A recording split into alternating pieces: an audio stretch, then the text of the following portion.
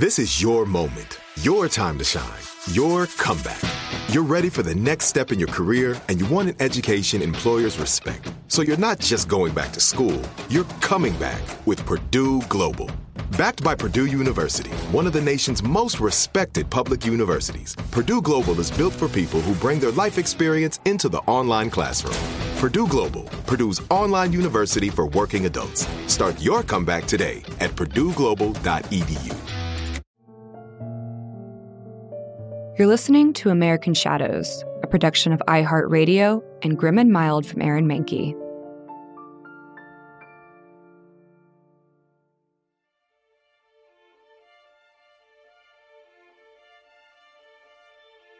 Mrs. Lachlan Smith was heading to bed on the night of March 9th of 1929 when she heard some sort of skirmish in the apartment next door. Her neighbor, Mr. Fink, had no family and kept to himself.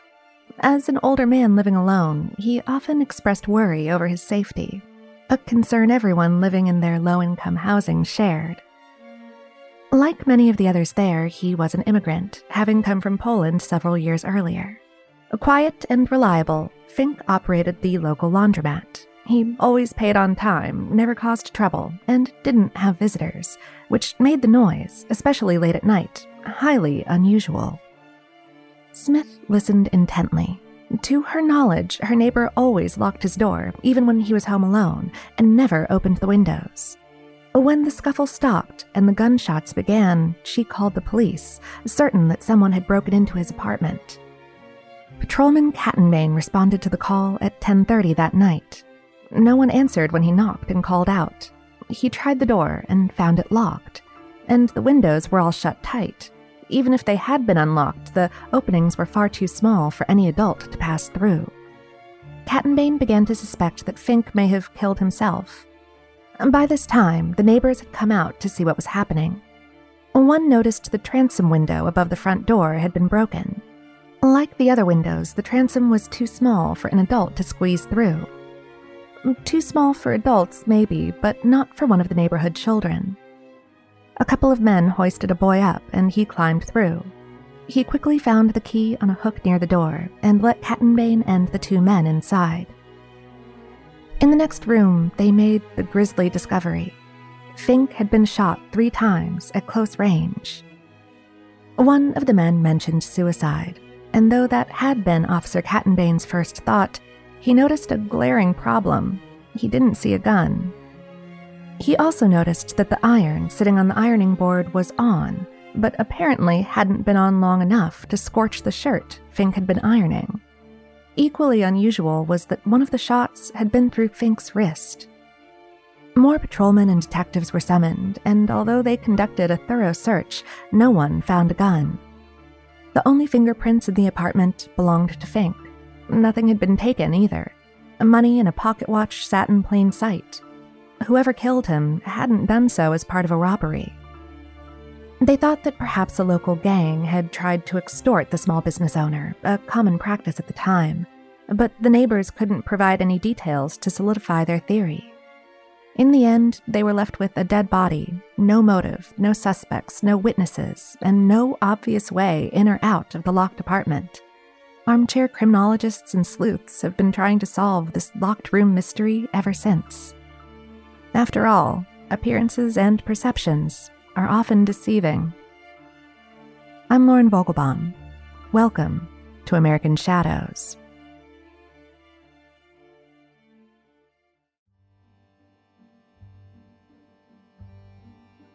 The weather in New York City was mild in the spring of 1935.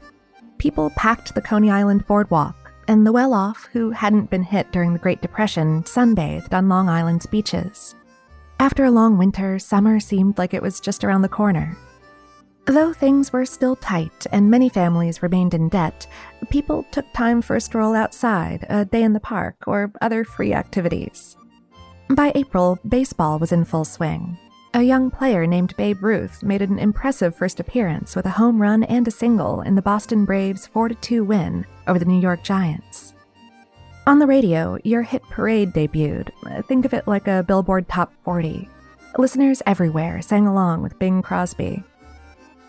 Frederick Gross couldn't afford a trip to the beach or a baseball game, but he did enjoy sitting on the front step of the housing project where he lived, listening to music coming from the open windows. And he especially liked talking with his neighbors as their kids played nearby. Though he had lost part of his leg in an auto accident and wore a prosthesis, Frederick never complained.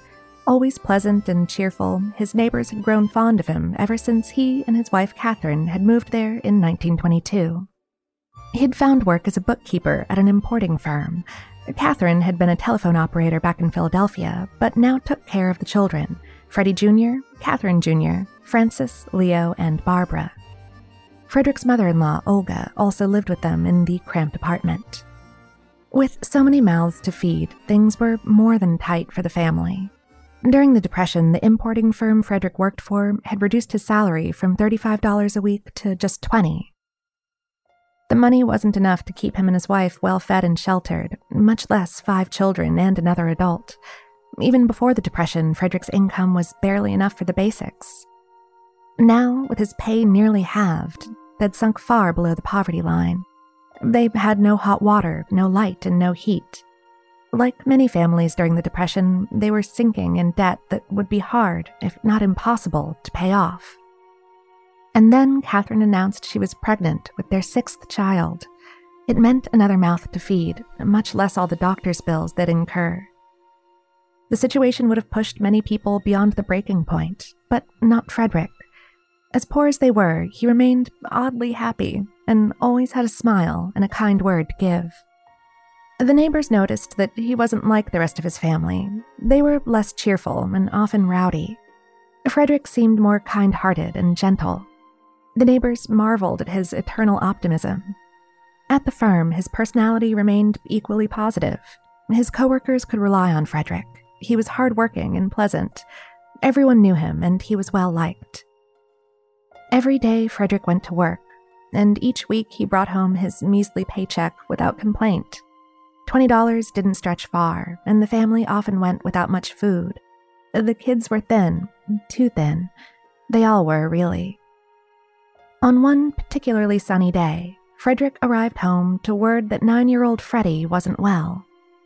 Kids often picked up a bug here or there, and the couple figured it was nothing to be concerned over. Frederick lovingly scooped his son up into his arms and tucked him into bed to recover.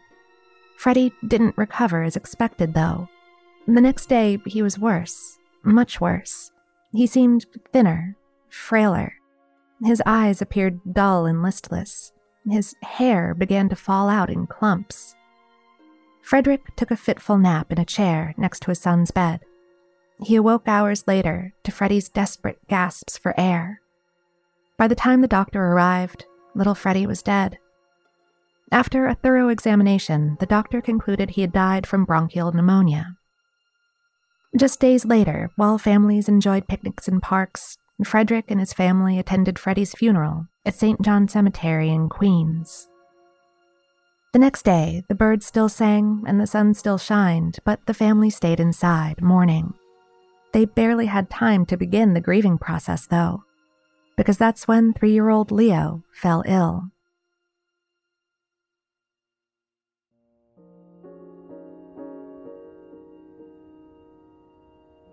Frederick kept a close eye on Leo. He showed the same symptoms as his older brother, and the couple determined he'd caught whatever Freddie had had. It would be hard not to inside their shoebox apartment. After a fit of convulsions, Leo died a couple of days later. Again, a doctor had been summoned but arrived too late. And just like before, the cause of death was listed as bronchial pneumonia and reported to the Department of Health. Catherine Sr. fell ill next, though she at first thought it was just morning sickness. She became so ill that the care of the household and children fell on Olga and Frederick. Considering the deaths of their 2 children and her pregnancy, she went straight to the hospital. It seemed that whatever had killed Freddie and Leo was now spreading through the rest of the household. There wasn't anywhere to send the remaining children, and quarantining in such a tiny space was impossible. All they could do was hope for the best. By now, I'm sure you're wondering whether something wasn't right. I'm sure illness can spread unpredictably, but why wasn't the whole family sick, or any of the neighbors? Why had the few cases been so severe? Was foul play at hand? Here's a wrench. The doctors diagnosed Catherine with encephalitis, not bronchial pneumonia. Unlike Freddie and Leo, she hadn't lost her hair either. Doctors concluded that the two boys might have died from encephalitis instead of pneumonia. Encephalitis is an infection that causes inflammation of the brain and can share similar symptoms with the flu. While such infections are serious, they aren't always fatal if caught in time. While doctors worked to stabilize Mrs. Gross, 7-year-old Catherine Jr., 5-year-old Frank, and 18-month-old Barbara fell ill. Only Olga and Frederick remained well. Olga's other daughter came over to cook for the family. Unable to afford a sitter, she brought over her own children while tending to her sisters. Oddly, though all the children interacted with one another, hers stayed healthy. Frederick's children grew steadily worse. They followed the same pattern their siblings had: fever, convulsions, and hair loss. Months earlier, Catherine Sr. had proudly shown off 18-month-old Barbara's full head of gorgeous brown curls. Now, the toddler had become completely bald. By the month's end, Catherine Jr. and little Barbara both died. Doctors believed that had encephalitis like their mother.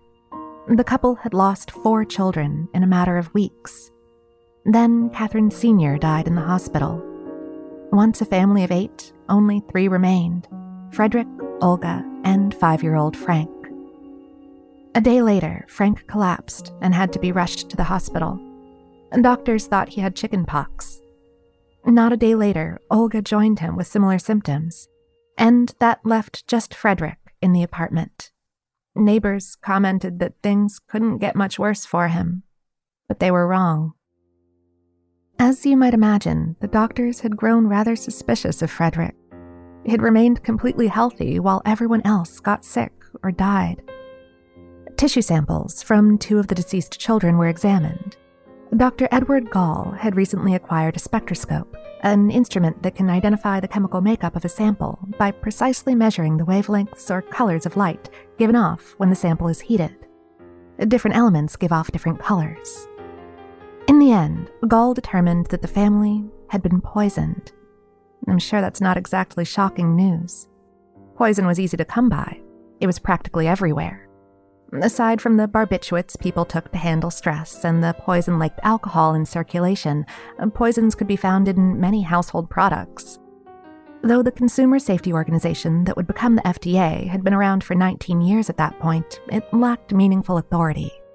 Corporate liability was practically non-existent, allowing dubious materials in anything from cleaners to cosmetics. Wallpaper contained arsenic. Cyanide was used in pest control, killing more than just mice and insects. It would have been easy for Frederick to obtain enough of either to kill his family. The police arrested Frederick on suspicion of murdering his wife and 4 children. He denied it, insisting he wouldn't have hurt any of his family, much less poisoned them. Authorities remained unconvinced and escorted him to the waiting patrol car while neighbors watched in stunned silence. Arsenic was the easiest poison to come by and the most commonly used in poison-related murders. There was a problem, though. After more tests, Dr. Gall noted something unusual: the telltale green flash of thallium. True, it was a poison, and one of the deadliest at that. But it wasn't easy to come by, and was more costly than arsenic or cyanide. That left one question: how could a poor bookkeeper afford such an exotic poison?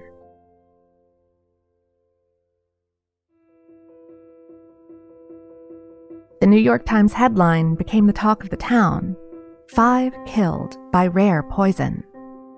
The district attorney ordered 2 of the deceased children exhumed. Tissue samples were sent to Dr. Gall. He ran the tests and found the same telltale green flash with the spectroscope. It left little doubt that they'd died of thallium poisoning. Most people had never heard of thallium, much less knew how to use it or where to get it.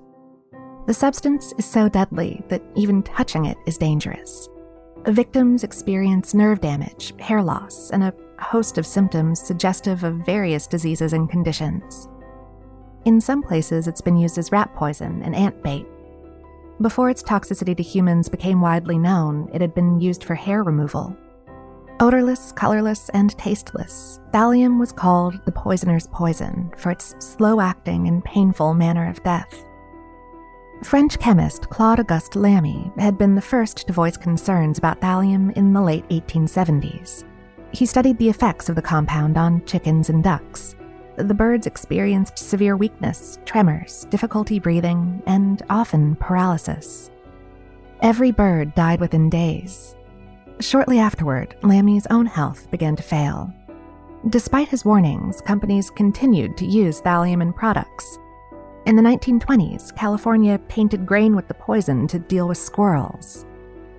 While effective, it also killed any animal that ate the poisoned squirrels, including foxes, birds of prey, and household pets. And the squirrels weren't the only animals eating the grain either. Everything from songbirds to livestock died. A large group of field workers came upon an unmarked bag of the grain and cooked it for their supper. 7 died, and a dozen others were paralyzed. California banned its use. And nothing authorities turned up answered how a poor bookkeeper in New York had managed to get the poison. For 48 hours, detectives interrogated Frederick. No matter how many times they tried to get him to confess, he maintained his innocence. He had no idea how his family had come across the poison. After days of questioning, and with all but 2 of his family members dead within a month, authorities tossed Frederick in a jail cell. Still wearing the only good suit he owned, a blue one he still owed $17 on, he fell asleep, exhausted. Detectives scoured the apartment. The kitchen turned up little in the way of food, except for cans of cocoa. Frederick told them that they'd been living off the cocoa as a sort of emergency staple for months. He admitted that he hadn't drank any of it, preferring to give as much as he could to his children. His employer imported lots of goods, and cocoa had been one of them. Ultimately, they'd decided not to add the cocoa to their distribution list and had sold it to their employees for 20 cents a can. Frederick had purchased 4 half-pound tins. He said the cocoa was sweet and filling and helped supplement their meager grocery budget. The detectives were certain he'd laced the tins with thallium, knowing it would kill his family. But why? The only motive was how poor they were. The police reasoned that Frederick might have thought that if he poisoned his family, he'd be a free man, no more hungry mouths to feed. But Frederick doggedly insisted he would have never hurt his family, no matter how bad things got. His demeanor had a few detectives questioning his guilt. They still couldn't figure out how he'd purchased the poison, and they hadn't had an insurance policy to collect on. Since his employer imported so many goods, the search continued there. Finally, they discovered that the company kept thallium sulfate on hand to reduce the warehouse's rat population. They questioned the other employees, but no one had anything bad to say about Frederick, and no one had seen him mixing anything into his cans of cocoa. Police called in toxicologist Alexander Gettler, who ran tests on the family's tissue samples and the cocoa found in the apartment. He saw a flash of green, but further tests showed that it was from copper from the tin that had leached into the cocoa powder. The case took on a new twist when Gettler concluded that there was indeed thallium present in the tissue samples, but none in any of the tins of cocoa. The police searched the home once more, and this time they came up with a surprise. They finally had a new suspect.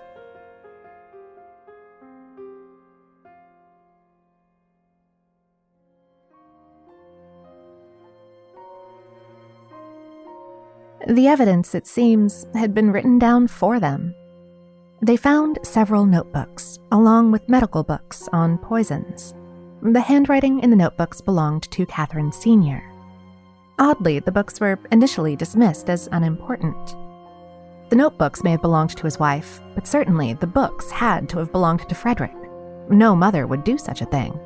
She had no motive, and she'd been a victim herself. But after reports from the neighbors began to trickle in, the district attorney couldn't ignore the picture they painted. A woman who lived 2 doors down from the family signed a statement that she'd once had an unsettling conversation with Mrs. Gross. Catherine Sr. had just found out she was pregnant and broke down in a moment of despair. She'd said that she planned to kill her own children with rat poison.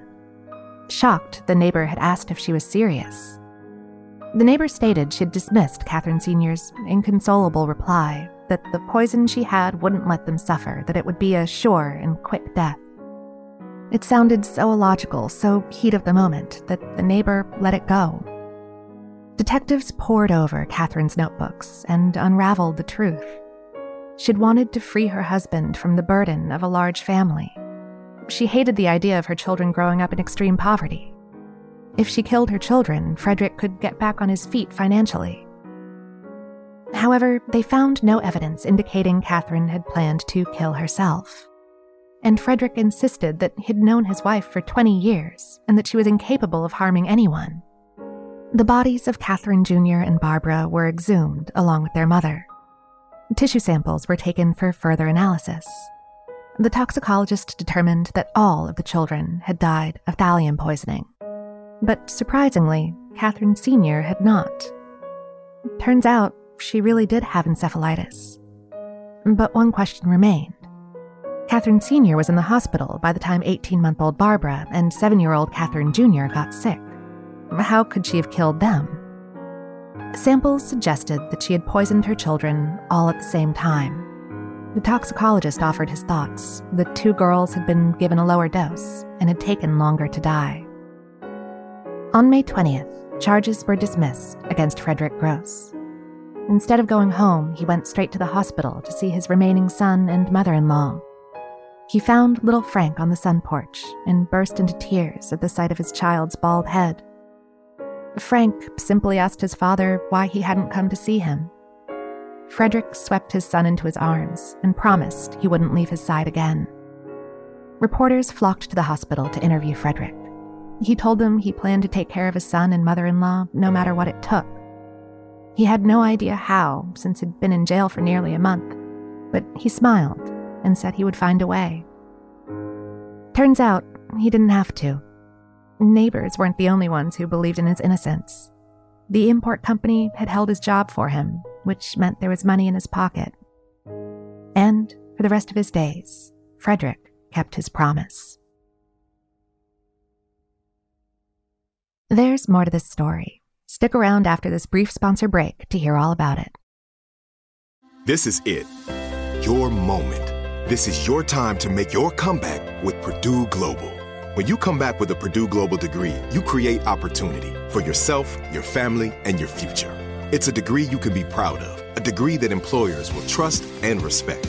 Purdue Global offers working adults like you over 175 flexible degree programs to meet your specific career goals. These include associate, bachelor's, master's, and doctoral degrees and certificates. Purdue Global degree programs range from nursing to business to communication and more. Whatever your interest, we have the degree that will move you forward. You have the knowledge, you have the experience. Now it's time to get credit for the work you've done and earn the recognition you deserve with Purdue Global, Purdue's online university for working adults. You know you're worth it. We do too. So don't wait another second to get the degree that will take your career to the next level. Start your comeback today at purdueglobal.edu. Hello, it is Ryan, and I was on a flight the other day playing one of my favorite social spin slot games on ChumbaCasino.com. I looked over at the person sitting next to me, and you know what they were doing? They were also playing Chumba Casino. Coincidence? I think not. Everybody's loving having fun with it. Chumba Casino is home to hundreds of casino-style games that you can play for free anytime, anywhere, even at 30,000 feet. So sign up now at ChumbaCasino.com to claim your free welcome bonus. That's ChumbaCasino.com and live the Chumba life. No purchase necessary. VGW. Void where prohibited by law. See terms and conditions. 18+.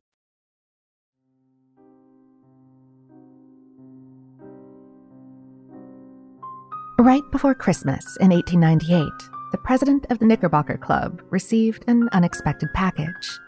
Harry Cornish unwrapped the gift, finding a blue Tiffany box containing a bottle of bromo seltzer and a silver bottle holder. The holidays were bound to be a time of overindulgence, and he tucked the gift away, expecting to need the acid reducer at some point before the celebrations were done. After the new year, Cornish's aunt, Catherine Adams, complained of a terrible migraine. Remembering the gift, he took the box out of a drawer and promptly made her some of the elixir. Adams took a swig and collapsed to the floor, gasping for air. Stunned, Cornish called for family members. One ran off to fetch the doctor. Sadly, the doctor didn't arrive fast enough to save Adams. She'd just suffered a migraine, the family said. She'd been well before then. The doctor examined the body and noted the distinct smell of almonds. He also smelled the same aroma from the bottle of elixir she'd drank from. Suspicious, he called for an autopsy, which confirmed his theory. Adams had died from cyanide poisoning.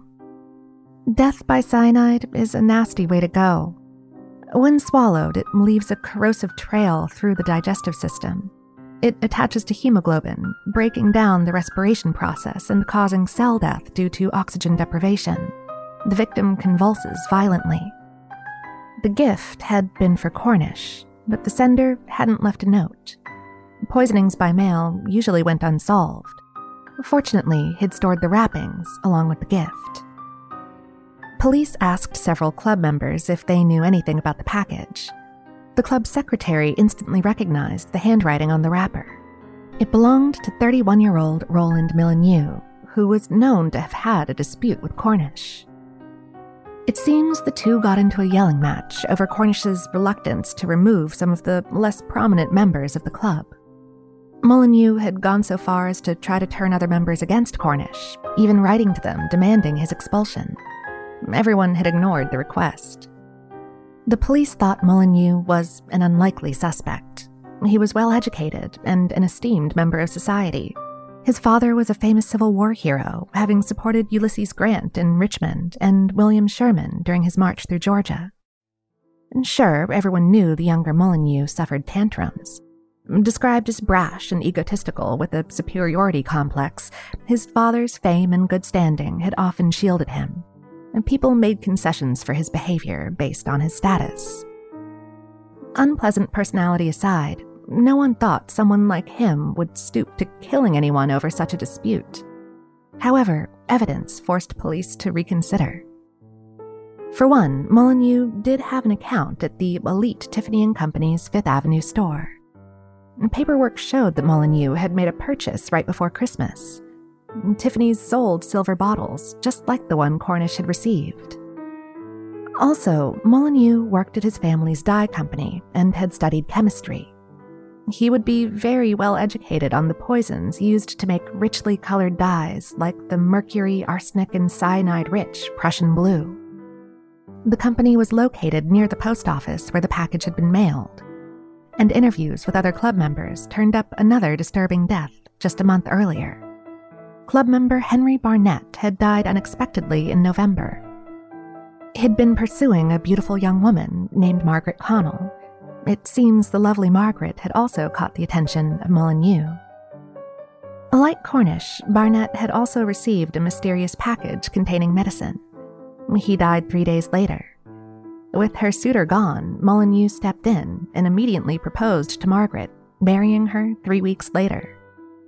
Suspecting foul play, police exhumed Barnett's body. It's no surprise the autopsy turned up cyanide throughout the stomach and other organs. Convinced Molyneux had killed 2 people, the justice system brought him to trial in late 1899. The evidence was damning, and the jury returned a guilty verdict. Margaret divorced her husband, as you might imagine, and Molyneux was sent to Sing Sing to await execution.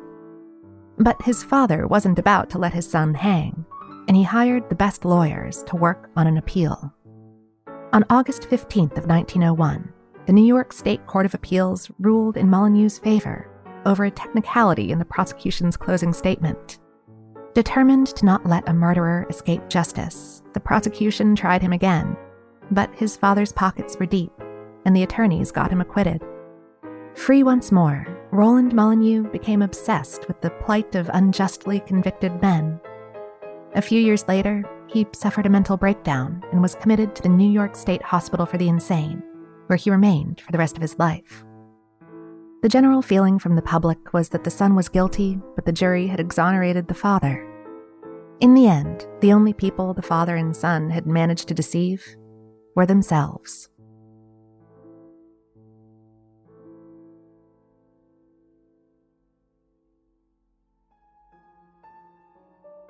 American Shadows is hosted by Lauren Vogelbaum. This episode was written by Michelle Muto, researched by Ali Steed, and produced by Miranda Hawkins and Trevor Young, with executive producers Aaron Mahnke, Alex Williams, and Matt Frederick. To learn more about the show, visit grimandmild.com. For more podcasts from iHeartRadio, visit the iHeartRadio app, Apple Podcasts, or wherever you get your podcasts.